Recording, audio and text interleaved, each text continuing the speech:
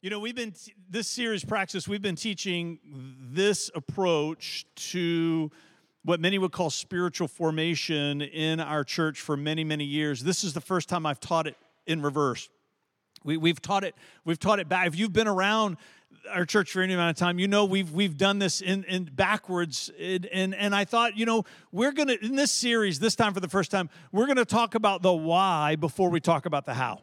So we started this series about why does this matter, and then each week as we've been working back through this statement that I'm going to introduce you to for the first time, usually we've taught it in the past, we teach this statement in the beginning and then we work through it. But we wanted to capture your heart with the why before we talked about the how. And our why really comes from this verse in Matthew 16. It says, "Then Jesus said to his disciples, 'If any of you wants to be my follower, you must give up your own way and take up your cross and follow me.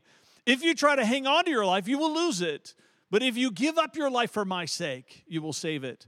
And what do you benefit if you gain the whole world but lose your own soul? Is anything worth more than your soul? For the Son of Man,'" here it comes, "'will come with his angels in the glory of the Father and will judge all people,'" that includes us, "'according to their deeds.'" In the Greek, that word is praxis, which means to me good deeds that come from godly people. Or maybe we could say godly deeds that come from godly people. It's not enough to just do good things.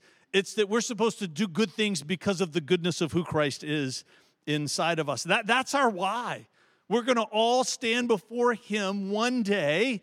Even though heaven is promised to us by grace, Jesus says, hey, you're going to have to give an account for the life that you have lived. And so we've been working through these words. We started with, in this series, this idea of godly deeds. What are they? Why they're important? What that conversation with Jesus is going to be about. And then if there is an expectation that godly deeds are supposed to flow from our lives, we ask the question, well, how is that going to happen? And we said, well, it's only going to happen if we become virtuous people. If we are a virtuous person, then the natural outflow of virtue is good and godly deeds. And we taught on the 12 virtues that the Bible gives to us that represents the character of Christ. So then we ask, right, the next question, if I'm supposed to be a virtuous person, how can I become more virtuous than I am today? And we said, well, you got to do some gardening in your heart. And the way that we do gardening in our heart so virtues can grow is through pathways, or what many people call spiritual disciplines. They are spiritual disciplines, but we like to call them pathways because they take you somewhere. And where they take you is into a life of virtue so that good and godly deeds can flow from your life. Well, and the reason why pathways, which we got to last week, are the things that we're supposed to do, the 12, is because each of those 12 in their own right and their own way fulfill one of the 6 commands of Jesus. Follow me, he says, love God, love people, be perfect, go everywhere, and receive power. You can restate them like this: devotion to Jesus, intimacy with God, care for others, courage to change, diligence in mission, empowered by the Holy Spirit. These are the fundamentals of Christianity, the life that Jesus calls us to. And the way that I walk in those fundamentals is through those 12 pathways. And then those 12 pathways produce in me virtue. And then as virtue grows in me, good and godly deeds will flow from my life. That's the essence of the Christian experience right there. So let's bring it all the way back to the beginning, to this one simple verse in 1 Corinthians 11:1, where Paul says, imitate me as I imitate Christ. Is this not the shortest verse in the Bible that sums up the commitment that we're supposed to make as devoted followers of Christ? When I am born into the family of God through a vow of devotion to Christ, Jesus stands in front of me and he says, now are you prepared to do the work of becoming like me? Heaven is promised to me by grace. Heaven is promised to me because of what Jesus did for me on the cross. But then he looks at me and he says, now let's get to work. Works don't get me into heaven, but because I'm headed there, come on, I should be busy. I should be busy. And I should be busy, as we're going to get to at the very end, reaching for the divine nature of Christ. There should be people in my life that I am following after that are a little bit farther along than me. Paul's. I have people in my life that I consider Paul's. I'm following them as they follow Christ, right? And then there should be some people that I'm just a little bit farther along than they are, and then I can say to them, follow me as I follow Christ, because I'm following them as they follow Christ. That's the beauty of community together. None of us are going to reach fully the character of Christ that is attainable without community. There's got to be people that are inspiring me and challenging me, maybe pushing and prodding when I need pushing and prodding, and then I give that same gift to other people. Are there people that you're chasing after as they chase after Christ, and are there people who are chasing after you? All of that gives us this phrase, which is historically where we start. Now you're getting it at the end. If I accept the one, right, this is this one invitation into discipleship, to follow others as they follow Christ. If I accept the one, then I must obey the 6. To obey the 6, I must walk in the 12. And when I walk in the 12, I become the 24. And then godly deeds will flow from my life. This is the doing part of Christianity. We don't want to be a church that just talks to you about the believing part. We want to talk to you about the doing part. Jesus had just as much to say in his life and ministry about the doing of life in devotion to him, just as much as he did in the believing.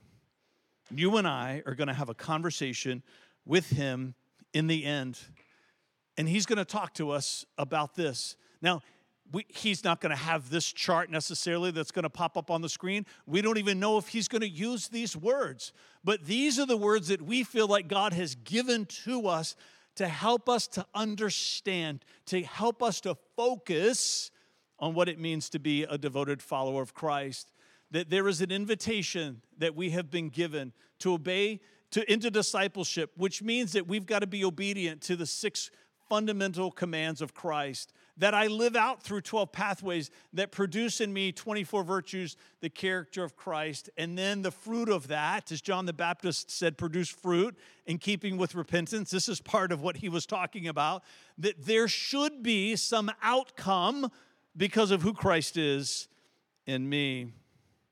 We are a discipleship community here at City Life Church. We want to be a church that challenges and presses one another to become more like him. Not just saved by him, but to devote our lives to him and the work of becoming like him. Let me read you this verse, this list of cities. If you're one of my Bible nerds in here tonight, like I am, proudly, you might recognize these. Ephesus, Smyrna, Pergamum, Thyatira, Sardis, Philadelphia, and Laodicea. Where do you find these cities listed together? Anybody? Yes, come on. There's all kinds of Bible nerds in the house tonight. Come on, that's good. Yes, Revelation. These are the 7 churches that John prophetically speaks to. Now it's not a coincidence. The Holy Spirit isn't asking him to just pick 7 random churches. If we were to have a map onto the screen, what we would find is these ancient cities are all along the border of modern-day Turkey. And right across the border, there's this little tiny island called the island of Patmos, which is where John was imprisoned. And just across that strait of water that separates them are those 7 churches. And those 7 churches were important to John because John was a bishop over those 7 churches. Now, why does that matter? It's because John's not speaking to strangers. He has a relational connection to them. In fact, I would argue that what John has been saying to them his whole life in his leadership is, follow me as I follow Christ. And here is John knowing that he's coming to the end of his life, and the Holy Spirit inspires him to challenge them to press on in their journey. And in that challenge, he points out some things that they're not doing well. Can we just agree? We do not like that when people do that for us. But we need it. We need Johns in our lives who are willing to look at us and say, hey, you can do better than that. We need people in our lives who love us enough to maybe say things to us that we don't want to hear. We all love encouragement, come on, but sometimes we need correction.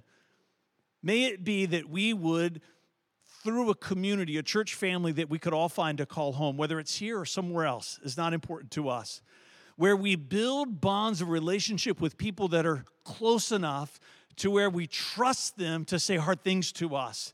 And that when they say those hard things to us, it doesn't result in the fracturing of relationship. It results in the deepening of relationship. May it be for all of us. In each one of those statements that John gives to the churches, every one of them includes this one. Anyone with ears to hear must listen to the Spirit and understand what he is saying to the churches. Every one of them. He comes back to that phrase, to that statement. I think the Holy Spirit has something to say to the church of America today. And this is what I believe it is. Be careful to not lose sight of the importance of becoming like Jesus on your way to heaven. Right? I think that the church in America has lost a little bit of that. I think there's been such an emphasis on what to believe. I think there's been such an emphasis on being right. I think there's been such an emphasis on right believing that we've lost sight of the good doing. See, if I have all the right beliefs, but those beliefs don't form in me the character of Christ, then I would say that those beliefs have not become effectual, not in the way that God intended. Believing the right things should produce something in me. And what it should produce in me is the character of Christ. And the outflow of that should be godly deeds that points the world not to me, but to Him. See, that's one of the big differences between a good deed and a godly deed. Sometimes we do good deeds because we want people to see us. But when we give ourselves to godly deeds, it's not about people seeing me. It's about people seeing the God that I serve and the Jesus who saves me. In our lives, may it be that City Life Church, at the center of who we are, would always be a message of, yes, believe the right things, but that those beliefs would produce in me the character of Christ that we would share with Him in His divine nature. So we had Parents' Night at RC this week. There you go. RC represent. RC is our student ministries here. And every year at Parents' Night, we start with worship together, then we play a game, and then Vanessa and I come in here with the parents that have students that are rising sixth graders, right? Rising middle schoolers. They're venturing into the world of being a teenager, right? And so we come in and we talk about what you can expect of us, and then we talk to them about what we expect of you, right? Because when your child becomes a teenager, it's not supposed to be, thank the Lord, I can finally drop them off at church and somebody else can take over, right? We're here to inspire them, but also empower parents, right, to lead their children.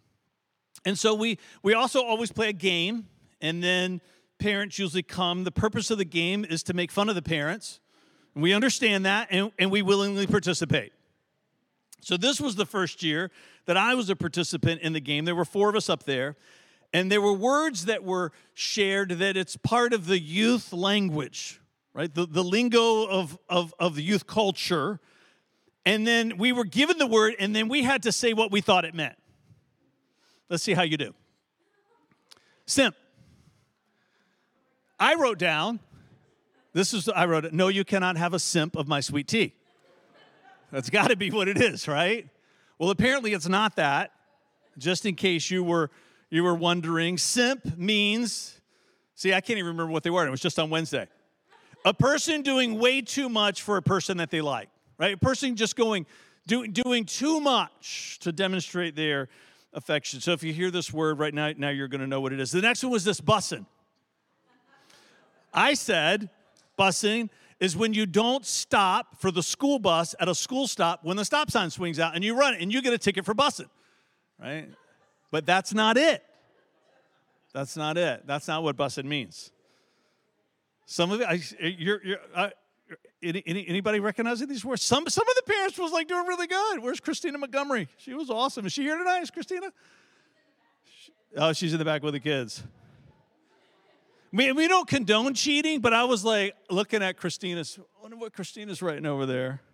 Bussin' is when something is really good. Like you're going to go home and say, that sermon tonight was bussin'. Bussin'. Yes. Next one was no cap. No cap. I know. It doesn't mean that you don't have a hat on. That's not what it means. No caps allowed. Right? It means that you're not lying. Like you would say, I was at that concert. No cap, right? You're saying, I'm telling you the truth. I was there when Taylor Swift was in town. No cap. I was there. The last one was this, out of pocket. Now, this has been a saying from our generation for years, right? If you're not available, you're out of pocket, right? But that's not what it means. That's not what it means. Derek told a hilarious story about his first job out of college. His boss, they were in a meeting, and his boss said to them, hey, I'm going to be out of pocket for the rest of the day. And all of them looked at each other was like, okay, that's really weird. And it's really weird that you're saying that to us right now.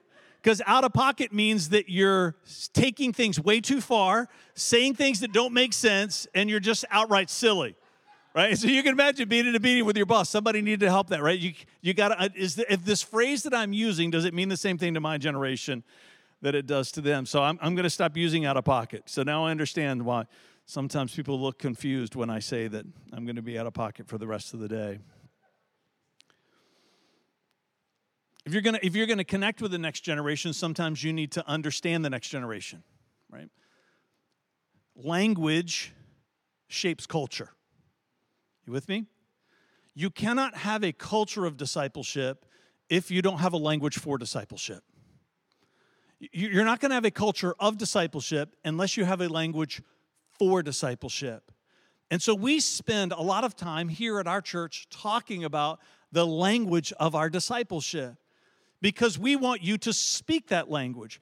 We want you to understand that language. When I talk to you about pathways, we want you to know what that means. And we want you to understand how it connects to virtue and how it's the fulfillment of commands, because I'm walking in an invitation so that the outflow of my life will be good and godly deeds. And that one day, Jesus is going to want to have a conversation with me about. Language shapes culture. You will not, as a church, have a culture of discipleship without a language for discipleship. So I want to spend the rest of our time together tonight talking about what I call virtue blockers.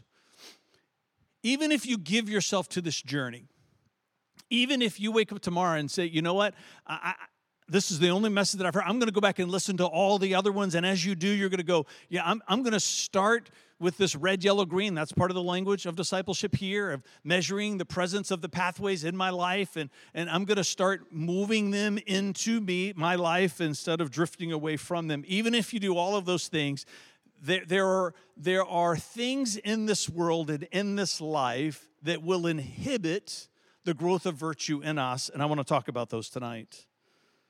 The first one is this. I call it being fallowed. Listen to Hosea 10:12.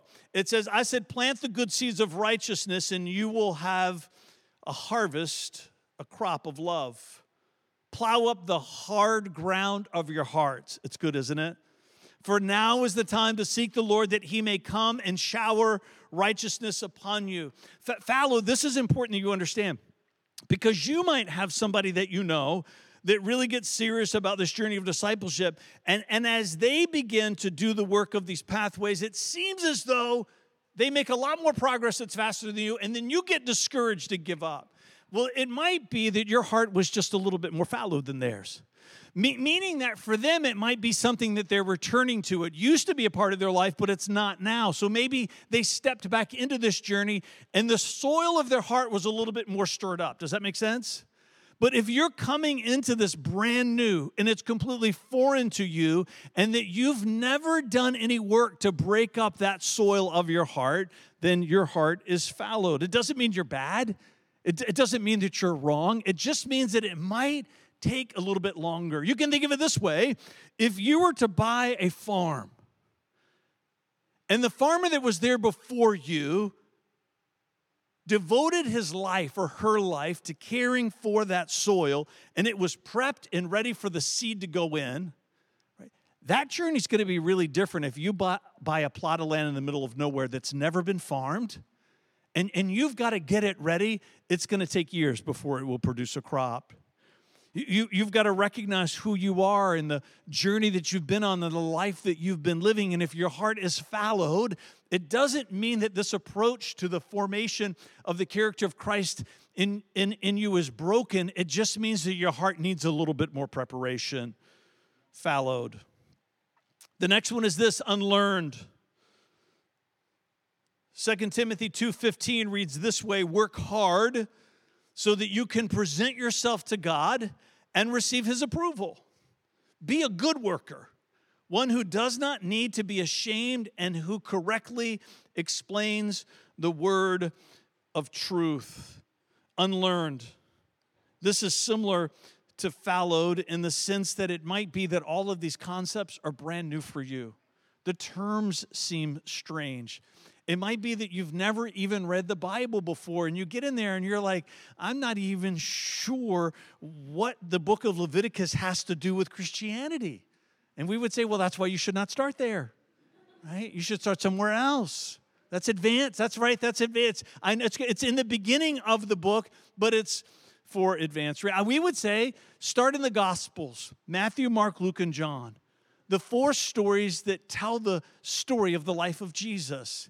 And then you can jump into the book of Acts, which is the called Acts because it's the Acts of the apostles, the early church. It's the birth of the church. All right? When you read Matthew, Mark, Luke, and John in Acts, it's familiar. It's a familiar style of writing because it's biographical. It's historical, right? And so you're going to begin to find a sense of comfort level with some of the teachings of Christ. They're going to become familiar to you as you begin to break out into the rest of Scripture. We would say, then read through the rest of the New Testament and then stop before you get to Revelation, because then that's just going to be scary for you, right? And then back up and do Genesis and work through the rest of the Old Testament and then read how the story ends. The Bible is, as Randy Frazee says, it's one big mural that's working together, but they are, in the end, practically speaking, many books. And even though they are put in a certain order, it's not intended for us to read them in that order. Unlearned. So it might take some time for you to become familiar. I tell people this. If you are if everything about the Bible is brand new for you, then start in a super modern translation like the Message Bible. When I made a vow of devotion to Christ in December of 1990, even though I had grown up in the church, I had never read the Bible for myself. And I picked up something called the Book, which is a super loose translation, meaning that it's not really intended that you would draw from that. You wouldn't do study in it. It's not going to give you the basis of doctrine, but it familiarizes you with what we would call the meta-narratives of Scripture, the main themes of the Bible, front to back. And then it also familiarizes you with the people of the Bible. So we say if you're starting out, find something like that that's easier to understand. It's a great way to begin. Fallowed. Unlearn. The next one is this, personality. I made that word up. Personality. You might say, that's not a word. It is not. Now you might say, well, why is there a person's name up there, Hippocrates, and not a Bible verse? And this is important to understand. We can learn about things in our relationship with God that might even come from the world. There is a difference. I was reading an article today. It was so good. There is a difference between unbiblical and abiblical. Unbiblical means that it goes against the Bible. Abiblical means that the Bible just doesn't speak to it, but it doesn't mean that it's not an important part of this life experience that we understand. How many people here have teenagers that are about ready to drive? Anybody? Come on, Jennifer, we feel you. Yes. We should just stay for a moment and pray for all those people, right? Yeah, that's so good. There is nothing in the Bible about how to teach your child to drive. Now, you can't use that as an excuse to now say to your child, you're not going to ever learn to drive because God doesn't talk about it. We understand that there are things in this life that are important for us to understand. My mother has passed down to me and has passed down to her from many generations that we will pass on to our children a recipe for sweet tea that there was nothing like it. Yes, thank you, Dom. There's nothing in the Bible about sweet tea, although it is heavenly.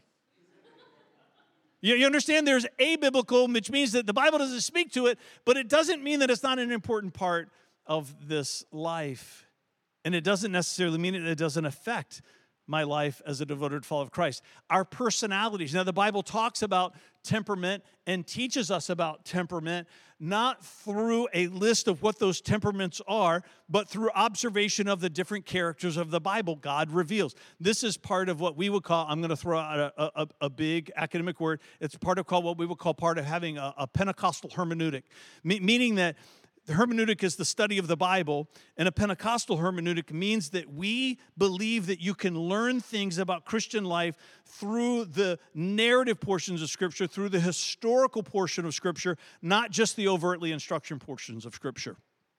Right? So we learn about temperament through the people of the Bible. Hippocrates was, right, we understand the Hippocratic Oath, doctor, early BC, 400 to 300 something BC. It's believed that he was the first person to observe and record various personality types, and he started with 4. I think they're melancholy, phlegmatic, choleric, and sanguine. Thank you. Yes. The first person in history that's recorded who said, people are different.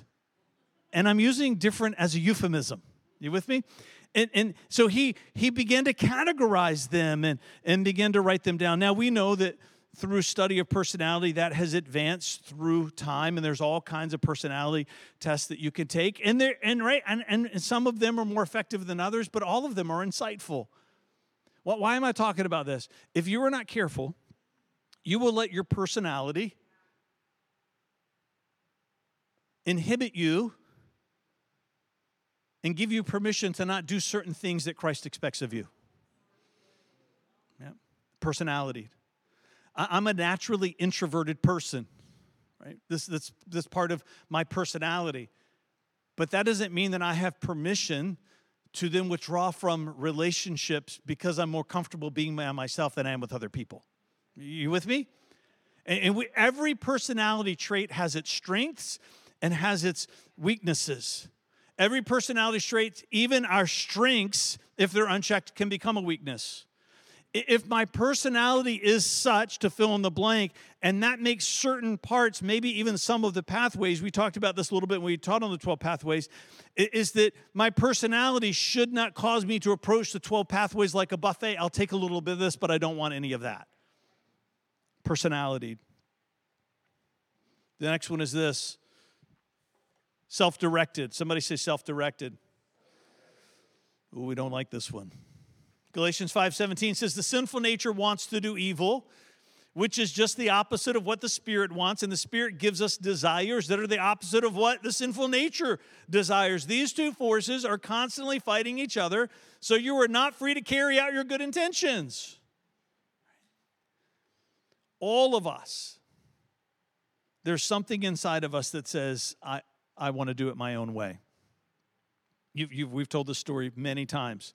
When Claire was little. Where's Claire? Is Claire over there? There she is. Yeah.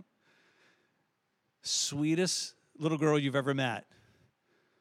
Would point her finger at you, and she would close one eye just a little bit. And she would say, say no to me. Yeah. She was this stinking tall. Right up to me. Her mom, she was like that to me. She was like this. Say no to me. There's something, we're born with it. There's something inside of me that says, I'll do it my way. I'll do it my way. If we're not careful as we go through this life and this journey of devotion to Christ, we will find ourselves, we might not be that direct with God. We might not be that overtly rebellious, right? Because we learn to be a little bit more subtle with our rebellion.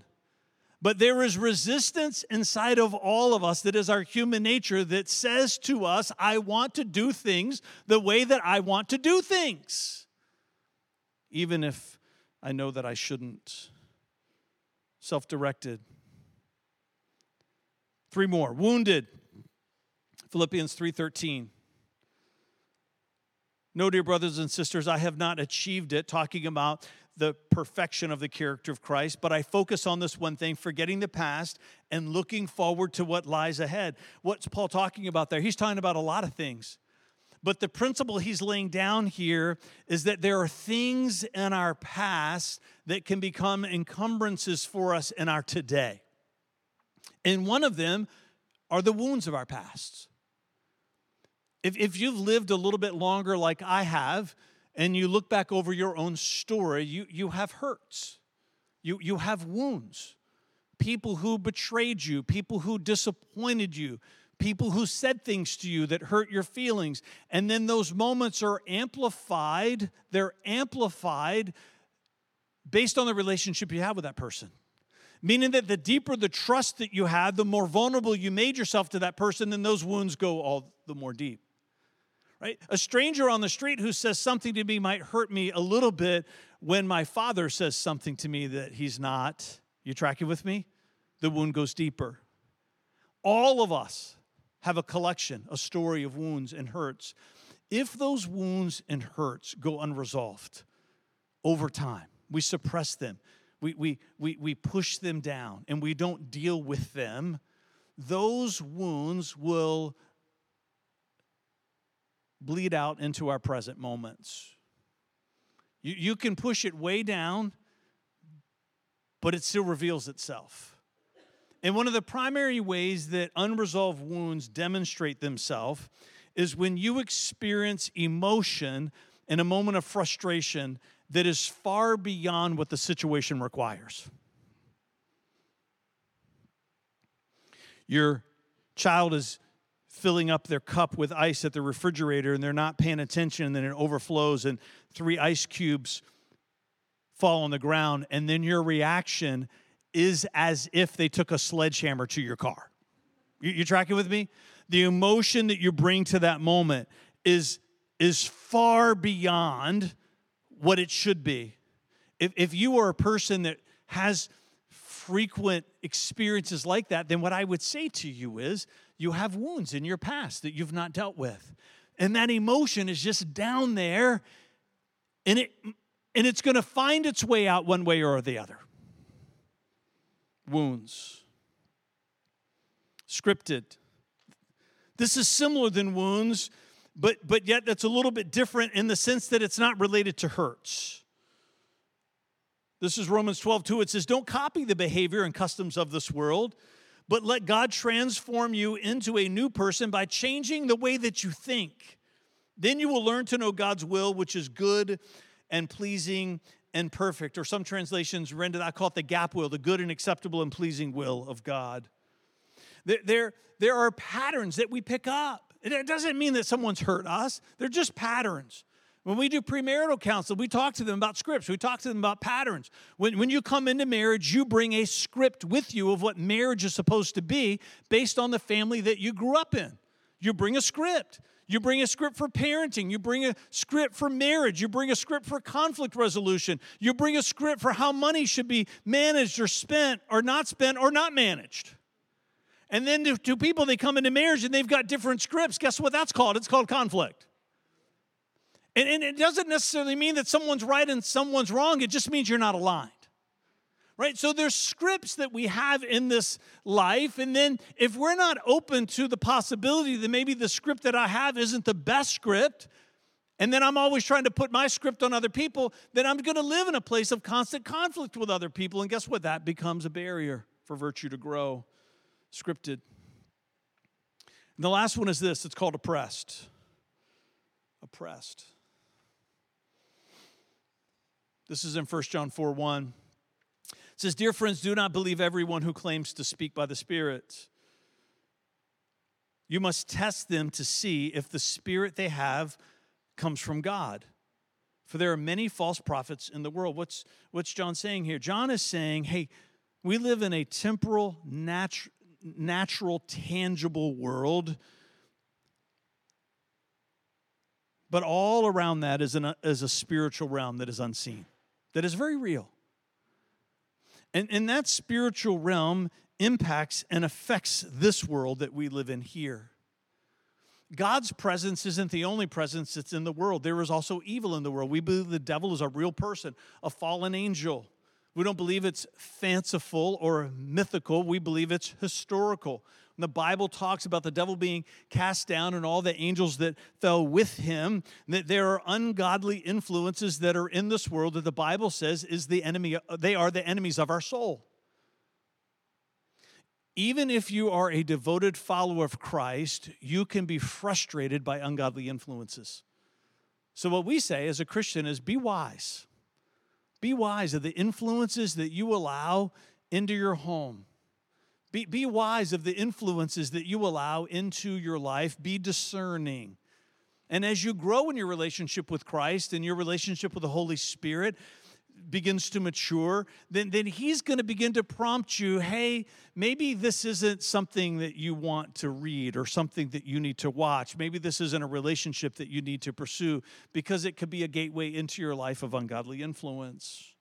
We want to be a church that helps you understand that and learn about it. Jesus spent a lot of time talking about it. Oppressed.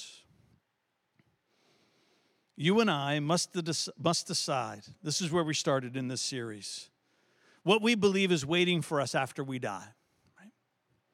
Because what we believe about that day should ultimately determine how we live out our lives between now and then. And I believe, and I hope that you're convinced too after the series, that even though I am saved by grace, when I get to heaven, Jesus is going to have a conversation with me about the life that I lived. What did I do with the salvation that he paid such a great price for me to have? And I know that I'm going to have just as many regrets as you in that moment. But can we just say, I want to have a little bit less than maybe what I should if I give myself to this journey? Is it possible for me to make that list of regrets go down a little bit more and the praise and encouragement go up a little bit higher? Not because I want to make myself feel good, but because I want to make him smile. There's something about this thing that the Bible teaches us about, that we have the ability to create the feeling of pleasure in the heart of our Creator and our Father. And I want all of those good deeds to flow from my life so that they can be an offering to him in the end for his glory, not for my own. We've said in this series, so many people have grown up in the church to be taught that we want to hear God say to us, well done, my good and faithful servant. And the Bible does speak to that, but it makes me nervous that puts the focus on me. I don't want to hear him say, well done, my good and faithful servant, to make me feel good. I want him to be able to say that because the pleasure that it creates in his heart as a loving father. Good, godly deeds should flow from our lives. In Jesus' name, come on. Stand with me. I want to talk to you about this thing we call Welcome Home as we close our service. We do this every week together as a church family because we know that there might be people that are here every week. There might be people that are part of our online community. And so we want to take a few minutes just to talk with them. And if that's you, we want you to know that it's possible for you in this life to know God and to be known by him. And there's nothing like it in the whole world. To know God, to know your Creator, and to be known by him. And if that's a foreign concept, a foreign thought for you, part of that's not your fault, because all of us were born into this world separated from God. But then a little bit begins to fall on us because throughout our lives, the things that we've done that we know that we shouldn't, that the Bible calls sin, guess what? That keeps us separated from God. So even though I'm born into this world separated from him, if we're honest with ourselves, we've all done things that keep us separated from him. Now, you and I, when this life comes to an end, we're going to have to stand before God on what the Bible calls a day of judgment. That's different from the judgment that we've been talking about. It's the judgment of whether or not we've embraced Jesus and the forgiveness that he offers. Now, the stakes are high because the Bible says that the smallest sin is worthy of eternal death. But then that's where Jesus comes in and he says, hey, I've got good news. Because 2,000 years ago, he died on a cross for us so that we could be forgiven of every regret, so that we could be forgiven of every sin, so that we could be forgiven of everything that we've done or thought or said that we wish we hadn't. And then it gets even better because Jesus said, not only did I die for what you've done, I've died for everything that you're still going to do. because we're all still going to make mistakes. He says, I've died for those things too.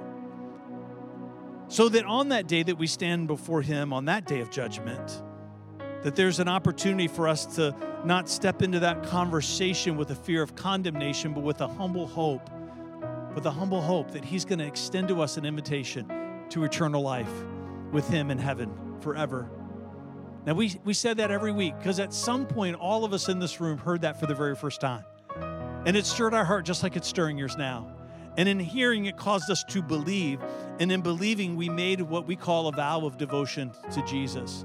So as you look back on the story of your life, if you can't find a moment in time where you've made a vow of devotion to him, we hope that you'll make it tonight.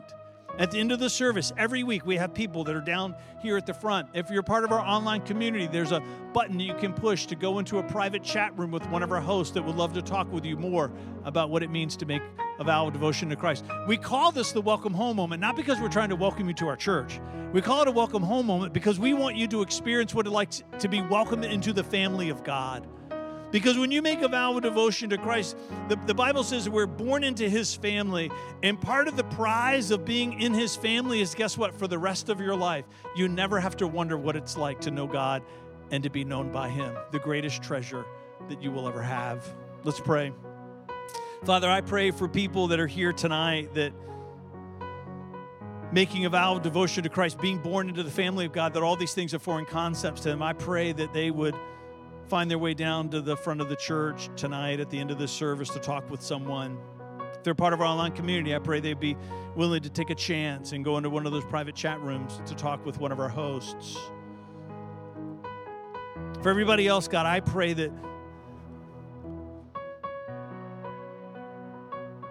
something inside of us would be stirred out of our slumber, out of our spiritual lethargy, that something inside of us would be awakened. That Jesus, you said that you came that we might have life and have it to the fullest possible measure. Help us to not settle with mediocrity. Help us to not settle for less. Help us to be convinced that the greatest adventure that we will ever have in this life is to run after you, to follow after others that are following after you, and to turn around and see other people that are following us, becoming like you, sharing in your divine nature, as Peter said, so that the outflow of my life would be every good and godly deed that you have assigned to me. In Jesus' name, come on, and everybody said together, amen.